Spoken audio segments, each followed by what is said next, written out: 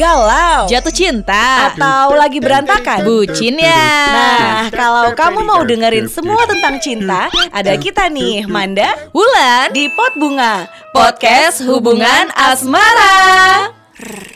Hai Pop Lovers. apa kabar Pop Lover? Seminggu sudah nih kita Menghilang. tidak bertemu Pop Lovers ya. Sekarang kita balik lagi masih bareng sama Wulan Dan Manda di Pot Bunga. Pot Bunga podcast hubungan asmara yang dimana Manda sama Wulan selalu hadir untuk ngebawain konten-konten tentang cinta ya. Dan kali ini kita langsung aja nih Lan, karena orangnya udah di depan kita langsung, udah siap buat sharing sama kita ya. Ini kita bintang tamu yang kedua ya, setelah kemarin Semi Bastian yang pertama. Oke. Jadi buat Pop Lovers mungkin yang kisah cinta lo juga pengen diulas di Pot Bunga, pengen dibahas sedih-sedihnya, nangis-nangisnya, langsung capcus DM ke Instagramnya Pop FM. Instagramnya Pop FM Jakarta ya. @popfm Jakarta. Nah, sore ini kita mau ngobrolin tentang apa nih, Cie? Jadi nih ada orang awalnya cerita ke gue Lan, dia bilang Mbak, kenapa sih lo mau nikah? Kata dia gitu kan. Kenapa sih lo nikah?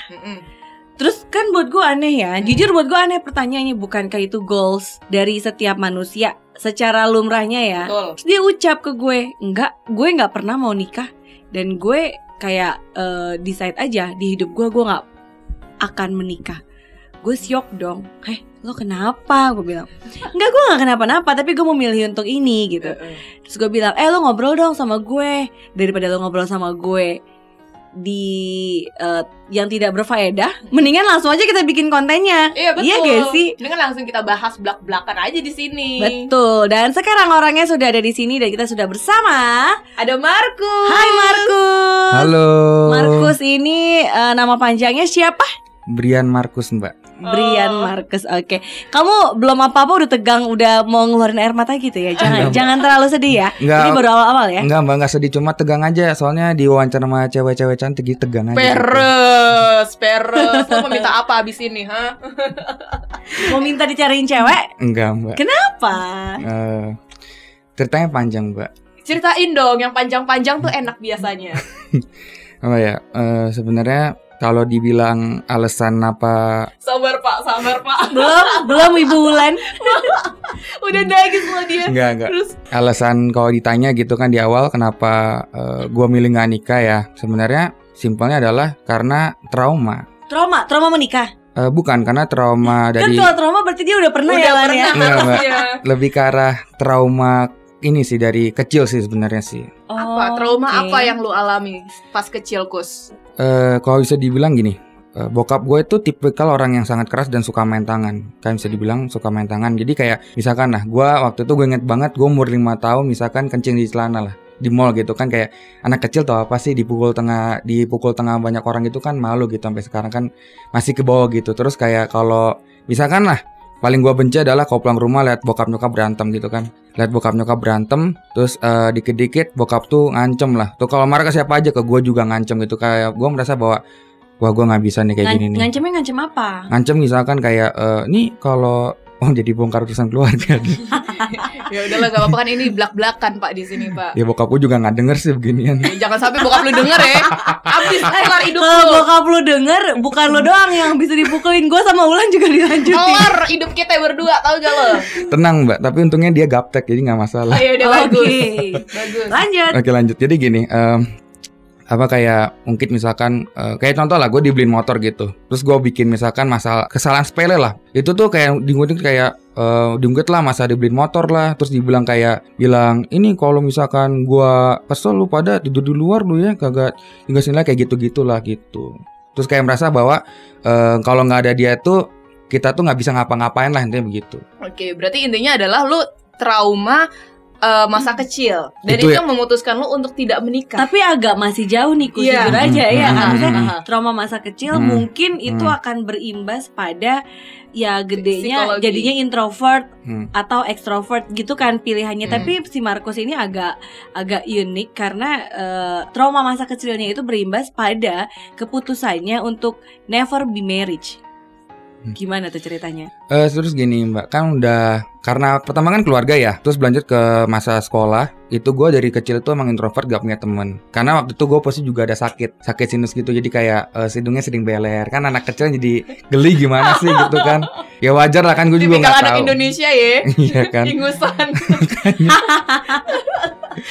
Terus gue juga juga suka minder. Teman-teman gue suka banding-banding kayak ngomong gini, itu engkau lu cakep tuh, adik lu cakep, malu cakep, lalu sendiri masa kayak gini. Karena itu lama-lama 1-2 kali oke lah ya, gue gak masalah. Cuma lama-kelamaan gue kayak merasa jadi kayak tekanan batin sendiri. Kalau bilang gimana ya, takut dibilang, kalau protes dibilang baper gitu kan. Oke. Ya jadi kayak takut tidak diterima dengan society. Udah akhirnya gue terima-terima aja. Karena gue orangnya adalah pemendam. Maksudnya pemendam artinya bukan kayak bukan dendaman, tapi kayak ada apa-apa tuh ya udah gue simpen dalam diri, ntar ujung-ujung lupa kok gitu. Oh oke. Jadi ada masalah unconfidence juga nih Lan ya kan. Ada insecure yang lo rasain karena jika di compare lo sama kakak-kakak lo, adek lo, bahkan nyokap lo tuh tidak begitu cakep menurut lo gitu. Iya, bahkan gue sampai berpikir kayak kemarin kayak ngomong gini, ya elah kalau gue liat kaca pecah, liat muka gue mah gue sampai masa sih cuman pecah, bukannya retak semuanya, bukan sampai kebakar tuh kacanya. Enggak Kus, jangan gini. Latihan untuk jangan terlalu, bukan baper ya Lan, apa Lan ya? Terlalu overthinking sama diri lo sendiri, terlalu insecure sama diri lo sendiri. Kalau menurut gue gitu. lu nggak jelek loh Kus. Markus itu sebenarnya pop lovers nih, kalau misalnya nggak tahu langsung cek Instagramnya Markus @brian.markus. Jadi Markus itu sebenarnya oke kalau dipoles dikit. Nggak usah dipoles, udah jadi diri sendirinya aja. Yang penting personalitinya lebih pede aja, udah oke nih cowok Lan. Tapi ujung-ujungnya gue jodohin juga sama lu nih. Ya Allah jangan dong. Tapi nih Kus, kalau misalnya ngomongin masalah confidence, lu kan lu bilang lu nggak percaya diri gitu. Apakah itu juga yang mempengaruhi hubungan asmara lu selama ini? Jadi begini ceritanya ya. Dimulai dari gue pertama kali cinta monyet itu tuh taruhlah SMA ya. Itu SMA pertama kali Mbak. Nah gue SMA itu setelah SMP itu gue ditolak perempuan lah. SMP kelas 9 gue ditolak kan. Gue pikir ya udahlah. Nah gue pertama kali bener merasakan feel jatuh cinta beneran tuh SMA kelas 1. Oke. Gue ketemu anak, dia tuh pindah dari SMP lain. Jadi ketemu di SMA. Gue sebut nama gak apa-apa lah ya. Gak apa-apa lah, gak denger kan orangnya. Nanti kan lu upload nih, lu suruh dia dengerin aja gitu. Langsung mention, lu dengerin gue lagi ngomongin lu gitu. Kali aja dia sadar cuy. Kayak SMI Lan. Langsung mention nama. Terus namanya kan Vera lah ya. Vera. Nama Vera, iya. Kita deket gitu Mbak, seminggu. Gue deketin dia tuh seminggu kan. Waktu itu gue inget banget dia lagi down-downnya parah gitu, gara-gara kayak mungkin kaget ya baru pindah sekolah ya. Itu gue deketin dia, gue hibur dia, gue teleponin, udah lu jangan sedih gini. Terus kayak kirim FN, kita bercanda deket-deket segala macam kan. Sampai waktu itu mau namanya apa ya, yang kayak camping gitulah Mbak, camping ke hutan gitulah gitu kan. Dan itu muncaknya tuh gue pepet terus gitu kan. Gue pikir berhasil nih. Terus waktu udah selang itu kena libur lebaran, sikap dia udah mulai berubah. Chat gue jarang dibales. Terus dia juga sudah tidak kayak nggak interest dulu gitulah gitu kan. Terus gue mulai kayak ya udahlah, mungkin kenapa tiba-tiba dia kayak memberikan kayak penolakan, kayak dia tidak suka gitu sama gue, tapi secara halus gitu. Gimana nolaknya waktu itu? Kayak misalkan gue chat gitu, kayak dia kayak bahasnya ogah-ogahan gitu. Pendek-pendek. Dia ngomong ogah-ogah gitu atau gimana? Singkat-singkat apa gimana? Singkat-singkat, ogah-ogahannya kayak singkat-singkat gitu kan. Terus waktu itu sore ya, hujan kalau nggak salah. Gue buka waktu itu kan zamannya Android punya BBM ya. Gue buka dong BBM, gue ngeliat DP dia, net jadian sama teman gue. Dalam hati gue, hah? Itu sakitnya luar biasa Mbak. Waduh. Itu sakitnya luar biasa. Sakitnya di sini. Banget. Satu badan. Itu tuh teman main gue. Mohon maaf, itu lu ditikung apa dipukulin sama cowoknya gebetan lu? Satu badan Lan. Gila. Ditikung Mbak, tapi rasanya kayak kayak itu disambar sakitnya petir. sakit hati dan sakit fisik. Tapi atas dasarnya gue berbesar hati, gue ngomong kayak, oh lu udah jadian. Gue ngomong ke teman gue, lu udah jadian? Iya nih. Oh ya udah, gue doain langgeng ya gitu kan awal-awal. Terus gue ngomong ke Vera juga. Gue ngomong apa ya? Intinya gue kayak bilang gue demen sama dia. Dia bilang tahu tapi mah gak bisa terima gitu-gitu kan. Berantem lah di situ kita. Akhirnya kayak sama-sama nyindir-nyindiran lah di BBM. Nyindir-nyindiran antar DP lah, antar status lah, gitulah kayak bocah banget lah. Kalau gue inget-inget juga kesel sendiri sih. Terus Itu kita ribut setahun, kelas SMA 1, SMA 2 kita mulai lah baikan, kayak gue untuk mengalah lah, kayak gue sayang sama dia, tandanya gue mesti bisa ikhlasin dia dong gitu kan, Mbak. Gue belajar ikhlasin dia. Akhirnya SMA 2 ini gue kenal lagi nih sama cewek dari sekolah lain, sekolah negeri. Kita sebut saja namanya Mejen. Ya kan? Siapa? Mejen namanya. gue dengernya meja anjir. Mejen kayak itu ya, abri-abri gitu. Mejen. Mejen tuh kayak ini, sirup Mejen. Iya. Lucu ya. Mampus sama. Kurang ajar. Bintang tamu gituin House Pop Lovers. Kita kick aja nih. Jangan dong, belum selesai. Terus sebut namanya Mei ya. Kita juga kejadian ini juga deket seminggu doang. Terus akhirnya bubar karena gue merasa kayak tidak ada kecocokan gitulah. Di situ tuh udah mulai tuh benih-benih pikir, gue ngapain nih kah? Kalau tau begini mah, gue bisa sendirian gitu kan. Tapi kan itu SMA kan. Iya Mbak. And then lu kuliah. Lo kan harus kuliah. Kan lo kuliah nih lanjut. Ada yang lo gebet lagi gak tuh di kuliah? Nah ini sebelum lanjut kuliah, ini belum selesai nih Mbak SMA. Oke, baik. Panjang ya, ceritanya panjang ya, kayak tersanjung tau. Terus sama Mejen selesai, deket lagi lah sama kenalan teman gue, namanya Feliana gitu. Cuma kita tidak deket lama karena sikapnya tidak jelas. Gitu. Gak jelas gimana tuh? Gak jelas sama Martin, kayak bilangnya kayak mau gue deketin tapi kayak udah punya cowok gitu Mbak. Tapi dia nggak mau ngaku. Ya udah akhirnya gue memilih yaudah mundur lah. Itu gue pada akhirnya 3 tahun itu tidak bisa. Pada akhirnya 3 tahun itu gue menyimpulkan tidak bisa melupakan Vera ternyata gitu. Cewek-cewek yang gue deketin itu mungkin jatuhnya cuma pelarian doang. Gila, 3 tahun gak bisa ngelupain cewek. Lanjut. Karena gue tipe orangnya adalah gini Mbak. Kalau gue udah misalkan deket satu orang, udah satu orang aja gitu. Karena gue orangnya anti ibarat kata deketin 2 atau 3, kalau satu aja gitu buat gue gitu. Tapi ini kan baru deket ya konteksnya ya. Lu benar-benar mempunyai prinsip itu kalau misalnya pacaran atau sudah dalam hubungan mah oke ya. Tapi kalau ini konteksnya kan lu masih dekat. Karena lu gue gak mau coba cabang-cabang yang lain. Kalau gue tipe orangnya gini kayak fokusnya itu satu gitu loh. Iya, nih satu misalnya lo gak berhasil nih udah sama Vera let's say. Terus masa iya kan belum pacaran ya Lan ya, maksudnya belum, saat itu kan belum sampai pacaran sama Vera, lo nggak diterima, terus lo menyerah sampai 3 tahun gak nyari yang lain gitu loh maksudnya. Gue susah move on Mbak, karena sudah terlanjur ibarat kata jangkar kapal tuh udah ke ini, udah jangkar ke kapal ya. udah terkait ke pelabuhannya. Ya Allah. 3 tahun. Terus gue inget banget itu lagi libur libur lulusan SMA, gue bilang terakhir di line, gue bilang Ver, gue mau ngomong jujur sama lu, apa Bray kan, gue suka sama lu. Dia bilang, lu gak ngeprank kan? Dia bilang, enggak, gue gak ngeprank, gue beneran. Dia bilang, sorry ya, gue udah nganggap lu kayak kakak gue sendiri, kayak koko gue sendiri. Oh ya udah, gak apa-apa. Di situ gue akhirnya bener-bener pure bisa ngelepasin dia gitu. Oh, karena dia udah ucap sesuatu itu ya, dia menganggap lu kakak. Oke. Terus SMA untuk menentukan udah deh gue nggak mau nikah seumur hidup gue tuh gimana ceritanya gitu? Bukankah terlalu dini untuk menentukan? Nah bahwa itu maksud gue menikah. Padahal menikah itu enak loh. Masa? Enggak tahu sih.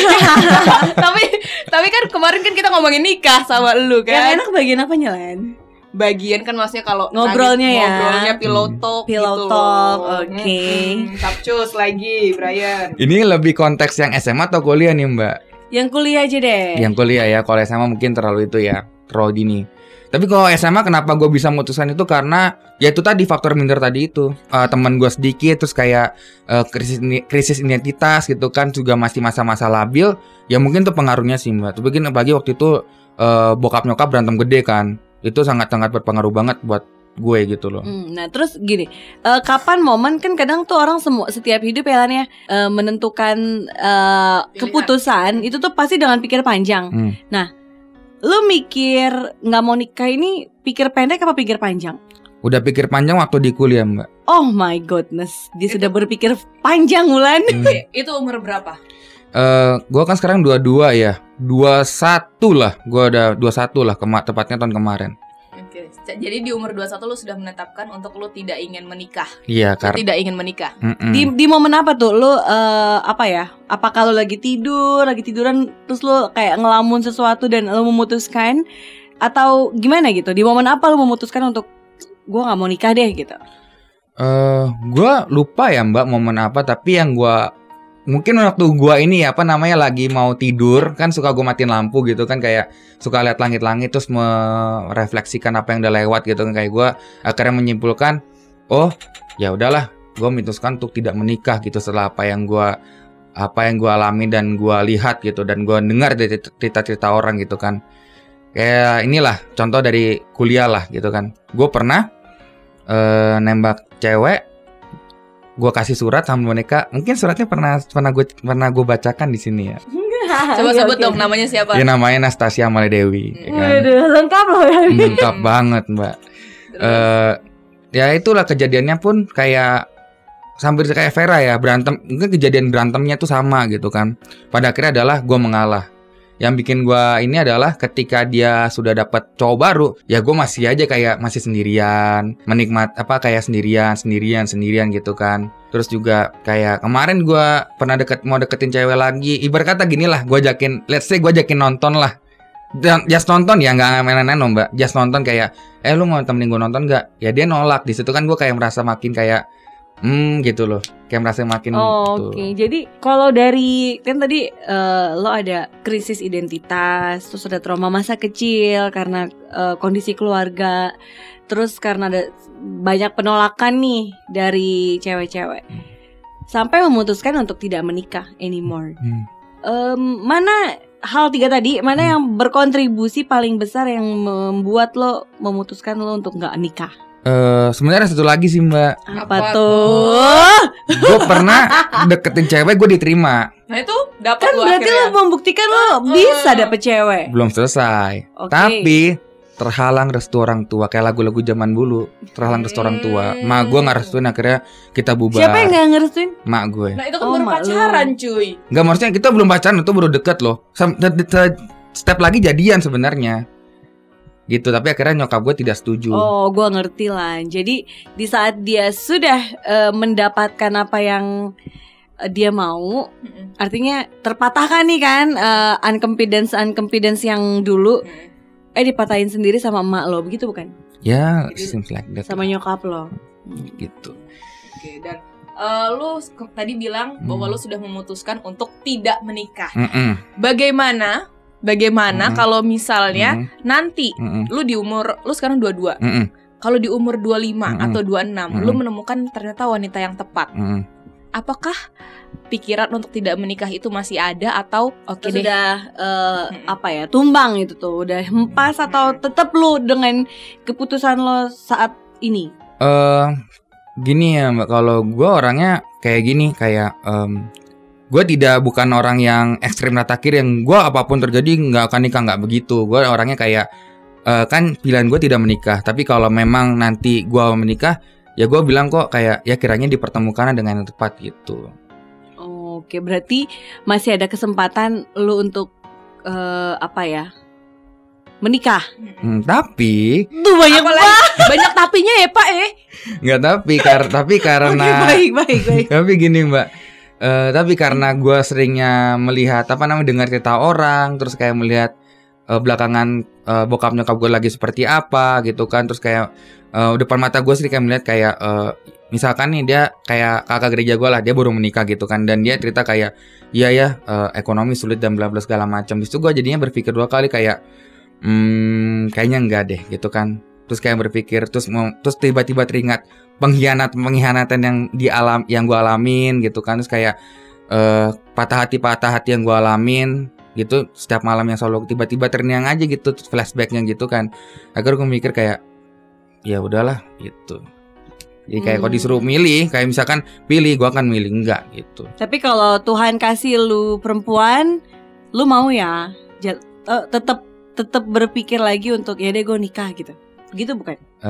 Atau tetap kekeh no way gitu. Enggak, kita kayak gue selalu bilang ke temen gue sih Mbak, kayak nggak jaminan dia tetap setia sama gue gitu. Tetap ketakutan tuh ada, ketakutan yang tinggal tuh ada gitu. Jadi even dia menikah pun dia punya ketakutan lagi nih, ketakutan ditinggalin. Punya nggak lu? Enggak, jadi kalau misalnya menurut gue nih, Markus ini kan karena umurnya dia masih 22 ya cuy. Jadi masih labil dengan pemikiran-pemikirannya dia. Gini loh Kus, ucapan itu adalah doa loh Kus. Iya. Kalau misalnya lo ucapin sekarang, nanti ternyata Tuhan benar-benar gak kasih lo wanita gitu. Terus nanti di hari tua lo, siapa yang ngurusin lo? Ya kalau gitu. gue gini sih, kalau gue jawabannya simple sih Kak. Gue bilang kayak ya nggak nggak ada ngurusin gue. Ya udah ada pati jompo kan gitu loh, atau nggak ngaher orang. Kayak ya udah yang penting lu tua tuh banyak duit. Kalau bilang lu nggak takut kesepiannya, gampang, gue tinggal pelihara anjing kan, anjing setia sama gue dan nggak akan bikin gue sakit hati, nggak akan ninggalin gue dan lain-lain gitu Mbak. Kayak gitu loh. Kus, orang kan kalau udah punya keputusan nih, ini sorry nih ya, nggak apa-apa, udah misalnya lo udah memutuskan untuk aku nggak mau nikah deh sampai kapanpun gitu. Tapi apakah lu sudah mempersiapkan diri juga untuk ada di kondisi itu? Mungkin kalau dibilang sedang prepare Mbak. Nah, preparationnya apa aja tuh? Preparationnya misalkan ya gue belajar nabung lah, kayak misalkan kalau misalkan gue sendiri kayak gimana nih, kayak mulai meresearch lah kalau misalkan sendiri tuh biasanya ngapain ya gitu loh, apa yang mesti disiapkan gitu. Berarti lo udah sampai senyari tahu itu Kus? Lumayan sih Mbak. Kayak misalkan kalau sendiri, misalkan di luar negeri orang tinggal sendirian, apa sih mereka bisa lakuin gitu sendirian gitu. Selain punya temennya binatang peliharaan anjing gitu maksudnya. Misalkan apa sih kegiatan mereka lakuin. Kayak misalkan gue udah prepare Mbak, gue udah mikir jauh-jauh. Kayak misalkan nanti nih kalau gue tinggal sendirian, oke, gue mau tinggal misalkan di tempat yang gak banyak orang, di pedesaan. Gue berkebun, gue pelihara anjing. Udah setiap hari kerjaan gue cuma ngurusin kebun, ketemu orang, ngurusin kegiatan yang sederhana, urusan keagamaan lah. Udah gitu doang, menghabiskan mata tua gue sama ya orang-orang di sekitar sama anjing peliharaan, udah gitu doang. Sama keluarga lo? Ya kan nggak ada Mbak, kan karena gini gue nggak mau nikah pun ada tujuannya sebenarnya Mbak. Apa itu? Gue mau fokus urusin nyokap sama adik gue lah gitu. Tapi kan lo tetap bisa masih ngurus nyokap sama adik lo dalam kondisi menikah ya kalian? Iya betul. Gini Mbak, kalau gue setelah pengalaman yang orang lihat-lihat, yang gue perhatikan dan gue dengar, gue menyimpulkan bahwa tidak jaminan gitu loh. Mendingan gue urus sendiri aja gitu loh, atau enggak ya gue nggak menikah gitu, uangnya bisa gue jadiin alokasi misalkan untuk kegiatan keagamaan, kegiatan sosial. Gue punya mimpi kayak pengen nih bangun panti asuhan gitu, pengen nih keliling Indonesia gitu, uangnya bisa gue bangun buat panti asuhan di setiap daerah kayak gitu. Kus, tapi apakah dengan keputusan lo yang untuk tidak menikah ini, orang tua lo sudah tahu? Enggak, gue pernah cerita sih. Kenapa lu gak cerita? Gue pernah karena orang tua gue ini kayak berpikir keras, kayak misalkan ngomong kayak lu gila ya nggak mau nikah, ntar tuh siapa yang ngurusin dan lain kayak gitu kan. Exactly. Tapi baik lagi setelah gue menemukan ngomong ke mentor rohani gue, dia ngomong nggak menikah itu bukan permasalahan pilih mau atau tidak, tapi kan semua punya kesusahannya masing-masing gitu. Dan makanya gue menyimpulkan nggak apa-apa, berarti gue nggak menikah pun tetap punya kesulitannya sendiri gitu loh. Oh jadi nikah punya kesulitan, gak menikah pun punya kesulitan. Jadi Betul. sama-sama punya kesulitan, mendingan lu pilih yang gak usah menikah aja gitu. Iya. Karena kalau nikah kesulitannya tambah double. Tapi Nikus, orang tua lu kan pasti akan minta cucu dong dari lu. Lu ada kakak gue, ada adek gue, kenapa harus di gue gitu loh. Dan gue bisa ngeles kayak misalkan kan gue demen ya kegiatan outdoor ya, kayak misalkan naik gunung atau nggak touring ya, gue alasan klise kerjaan aja gitu. Padahal mama nggak mau. Nah kalau di tengah-tengah lu dituntut gimana? Pokoknya tahun depan lu sudah harus menikah. Natal tahun ini lu sudah harus bawa cewek gitu, itu gimana tuh?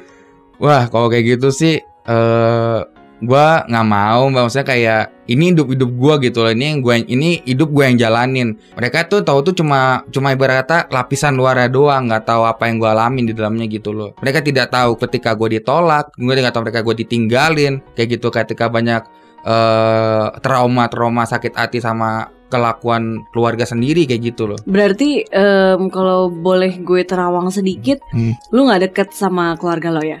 Mungkin kalau ke Adi lumayan, ke nyokap juga lumayan. Tapi nyokap misalkan nanya, kok udah nggak pernah ngobrol lagi kok sama si Dewi gitu misalkan.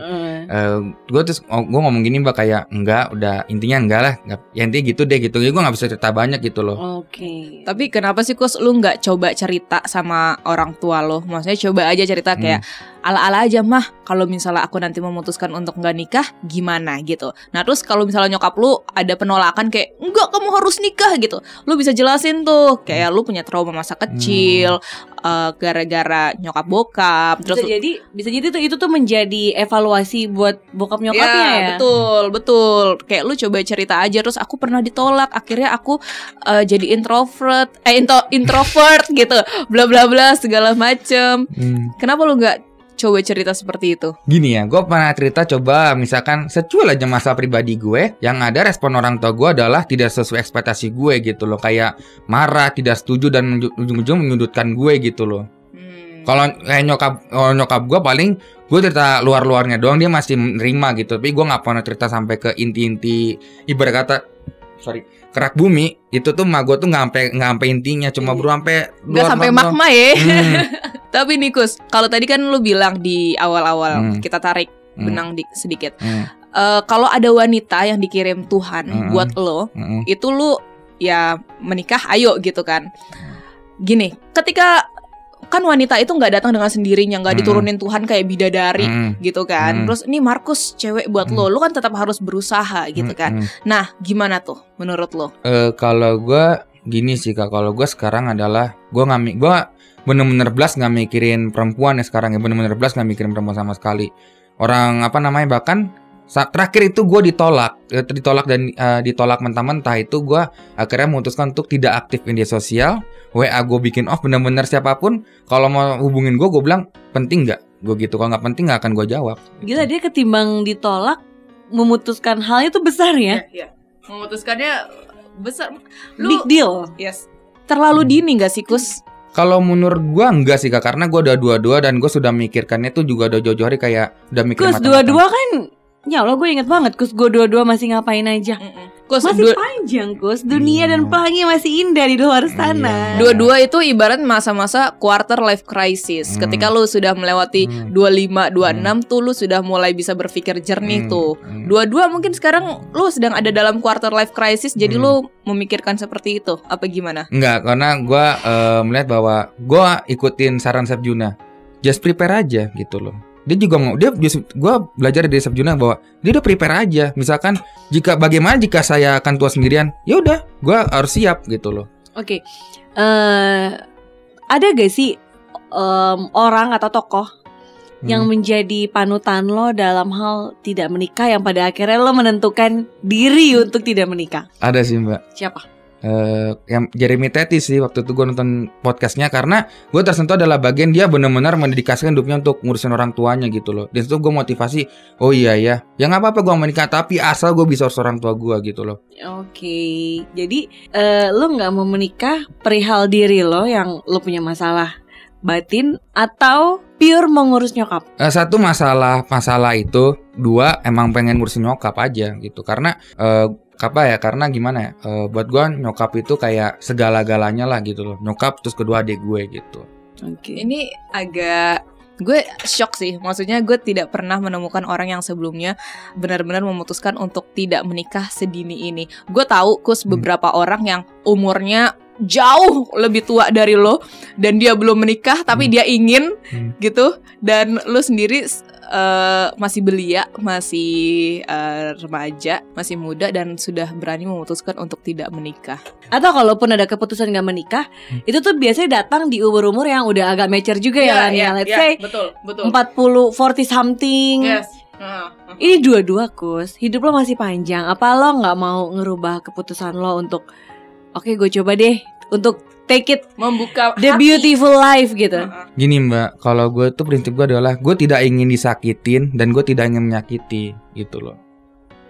But it's all about life gitu. Menyakiti dan disakiti itu adalah salah satu warna dalam hidup. Iya, yes. Lu tidak bisa lepas dari itu. Lu bilang gue tidak ingin menyakiti orang lain, tapi tanpa sadar pun kadang-kadang kita juga bisa menyakiti orang lain gitu kan. Nah kalau disakiti ya memang that's life gitu loh Kus. Ya tapi kalau gue prinsipnya gini, kayak dalam artian hubungan ya, bukan dalam artian kayak bersosialisasi ya Kak, Mbak, tapi kayak lebih ke arah hubungan gitu. Jadi kayak ya udahlah, gue rasa gue udah stop, gue juga udah capek kayak ngulang fasenya lagi, fase galau lagi, ngelupain orang bertahun-tahun lagi, susah move on lagi gitu, dengerin lagu lagi gitu kan. Kayak gue mikir kayak gue rasa udah cukup lah, enough lah di 21 tuh. Gue rasa kayak enough lah udah. Bukan 21 bahkan 22 kayak yaudah gue udah enough tuh di sini udah gitu loh. Kayak coba belajar dari Cek Manda, pacaran 6 tahun ya. Sama gue juga kan, namanya fase percintaan yang memang seperti itu ya nggak sih Cek? Betul. Dan Iya. tapi lu pernah cerita ke temen nggak soal keputusan ini? Ya gue cerita ke teman-teman dekat gue cerita ke bahkan ke mentor rohani gue di gereja, gue cerita Mbak. Oke. Dan dia bilang kayak, dan gue kagetnya mereka responnya adalah ya nggak masalahkan itu gitu, ya itu pilihanmu gitu, bilang itu pilihanmu lagi. Cuma emang ada teman gue yang agak kurang setuju, ada, tapi ada juga yang ya udah, gue juga sama kayak lu, gue juga nggak mau nikah. Ada Mbak teman gue laki kayak gitu, dan artinya ceritanya juga sama, sudah ibaratnya mau seriusin, ujung-ujungnya kandas. Karena gitu. gini Kus, kalau misalnya lo memutuskan untuk nggak menikah gitu ya, terus tiba-tiba Tuhan kasih jodoh nih, itu udah pasti lo nerimanya juga males gitu. Ngejalaninya aja lo udah pasti setengah-setengah, karena lo sudah terpatri di dalam dirinya si seorang Markus bahwa gue nggak akan pernah menikah. Jadi kalau misalnya gue dikasih cewek nih, kayak ini dia datang untuk ngeribetin hidup gue doang atau gimana gitu. Gue ngerinya emang kebetulan Tuhan jawabnya tidak sesuai doa lo, yakni Tuhan memberikan jodoh buat lo juga jadi males-malesan lagi. Ya karena gini Mbak, gue pernah ngomong gini ya, mungkin dengan gue cara ditolak, ditinggalkan dan tidak pernah berhasil kayak teman-teman gue, mungkin Tuhan maunya adalah gue tidak menikah gitu loh Mbak. Gue pikirin kayak gitu, dan bahkan gue sampai pikir kayak, loh maaf ya, gue bukannya ini ya Mbak, ngata-ngatain orang sudah menikah ya Mbak, atau ngata-ngatain orang sudah punya hubungan seperti kaulan. Tapi ini gue pribadi sendiri ya, maksudnya just menurut gue ya, tapi gue ngatain orang. Gue mengatakan bahwa cinta manusia mah rata-rata munafik semua. Gue ngomong gitu ke temen gue.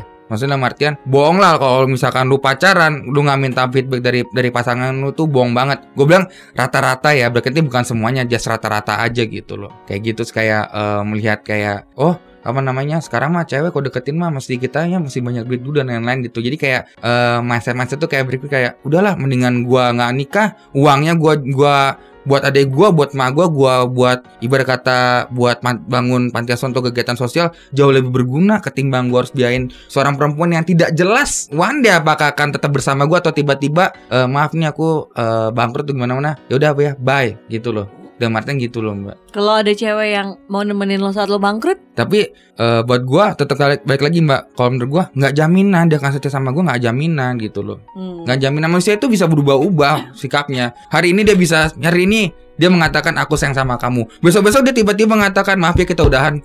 Who knows? I mean, dan gini Kus, who knows? Kan hubungan itu adalah about sacrifice ya. Kalau misalnya ada perempuan yang seperti itu, ya udah lo tinggalin, lo cari yang baru gitu kan. Tapi kalau misalnya lo bilang cinta itu munafik, kadang-kadang orang suka berubah, itu sebenarnya bagaimana kita mempertahankan suatu hubungan aja ya nggak sih? Iya, gimana? Ya tapi dia gitu. sudah tersudut. Karena apapun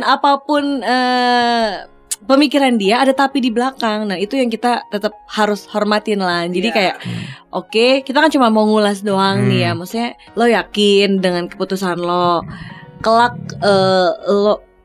lo ngelihat kehidupan marriage life yang indah, lo kira-kira bakal iri gak? Bukan iri sih ya, bakal want to be, bakal mau pengen gitu. ya, bakal mau gak? Enggak sih Mbak, malah gue ngajak kayak pernikahan, ya sudah gitu. Tapi gue gue punya pola pandang yang bahwa sendirian tuh juga tidak salah kok, sendirian tuh juga indah gitu. Kayak gue liat di film-film luar negeri misalkan orangnya tinggal sendirian gitu kan, dia tinggal sama anjingnya dan hidup bahagia, kayak udah ngurusin ternak, terus ngurusin perkebunan gitu-gitu aja. Dan gue liat kayak simple ya dan hidupnya, gue rasa kayak cocok untuk hidup gue seperti itu gitu loh. Jadi kayak bener-bener ya udah gitu.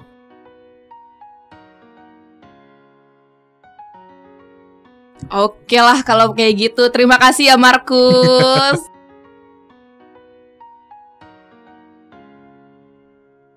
Tunggu, tapi gini Kus, Ini yakin keputusan ini? Sudah gue pikirkan jangka panjang sih Mbak. Oke, tidak akan berubah?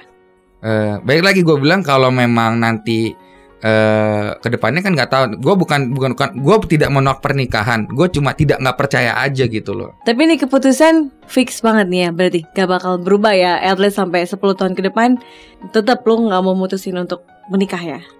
Tidak mau menikah, tapi dalam artian tidak menolak pernikahan ya Mbak ya. Oke. Just nggak percaya aja gitu loh. Maybe we'll see in the next few years ya, kalau misalnya sampai Markus ngasih undangan ke kita. Yes. Gue bakal up lagi nih podcast ini kan. Wih, orang yang dulu berkor-kor untuk never marriage ternyata hari ini menikah. Dan itu harapan kita berdua ya Lan ya. Iya betul. Kalau misalnya Markus sampai menikah, terus lu nanti undang kita berdua, nanti kita datang pakai kostum cheerleader.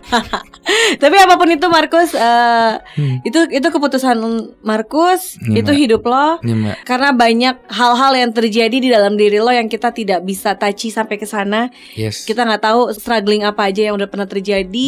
Dan kita tetap berdoa semoga lo tetap bahagia dengan apapun jalan yang Markus pilih. Amin. Semoga nikah nggak nikah, ditemenin istri atau ditemani seekor anjing, berkebun atau membangun rumah tangga, apapun itu semua yang terbaik ya. Amin Mbak, makasih ya Mbak. Dan tidak menolak tangan Tuhan ya. Enggak. Tetap tidak menolak tangan Tuhan. Tidak. Ya? Maksudnya kan gue selalu bilang kayak mikir ya nggak tahu kedepannya kan seperti apa. Cuma kan boleh dong gue milih sekali sekarang. Cuma kan balik lagi nanti kira-kira gimana kan belum tahu gitu. Tapi tentuin aja, just prepare aja. Kayak lagi gue tanya, yakin nih? Udah yakin banget berarti? Just prepare aja Mbak. Oke.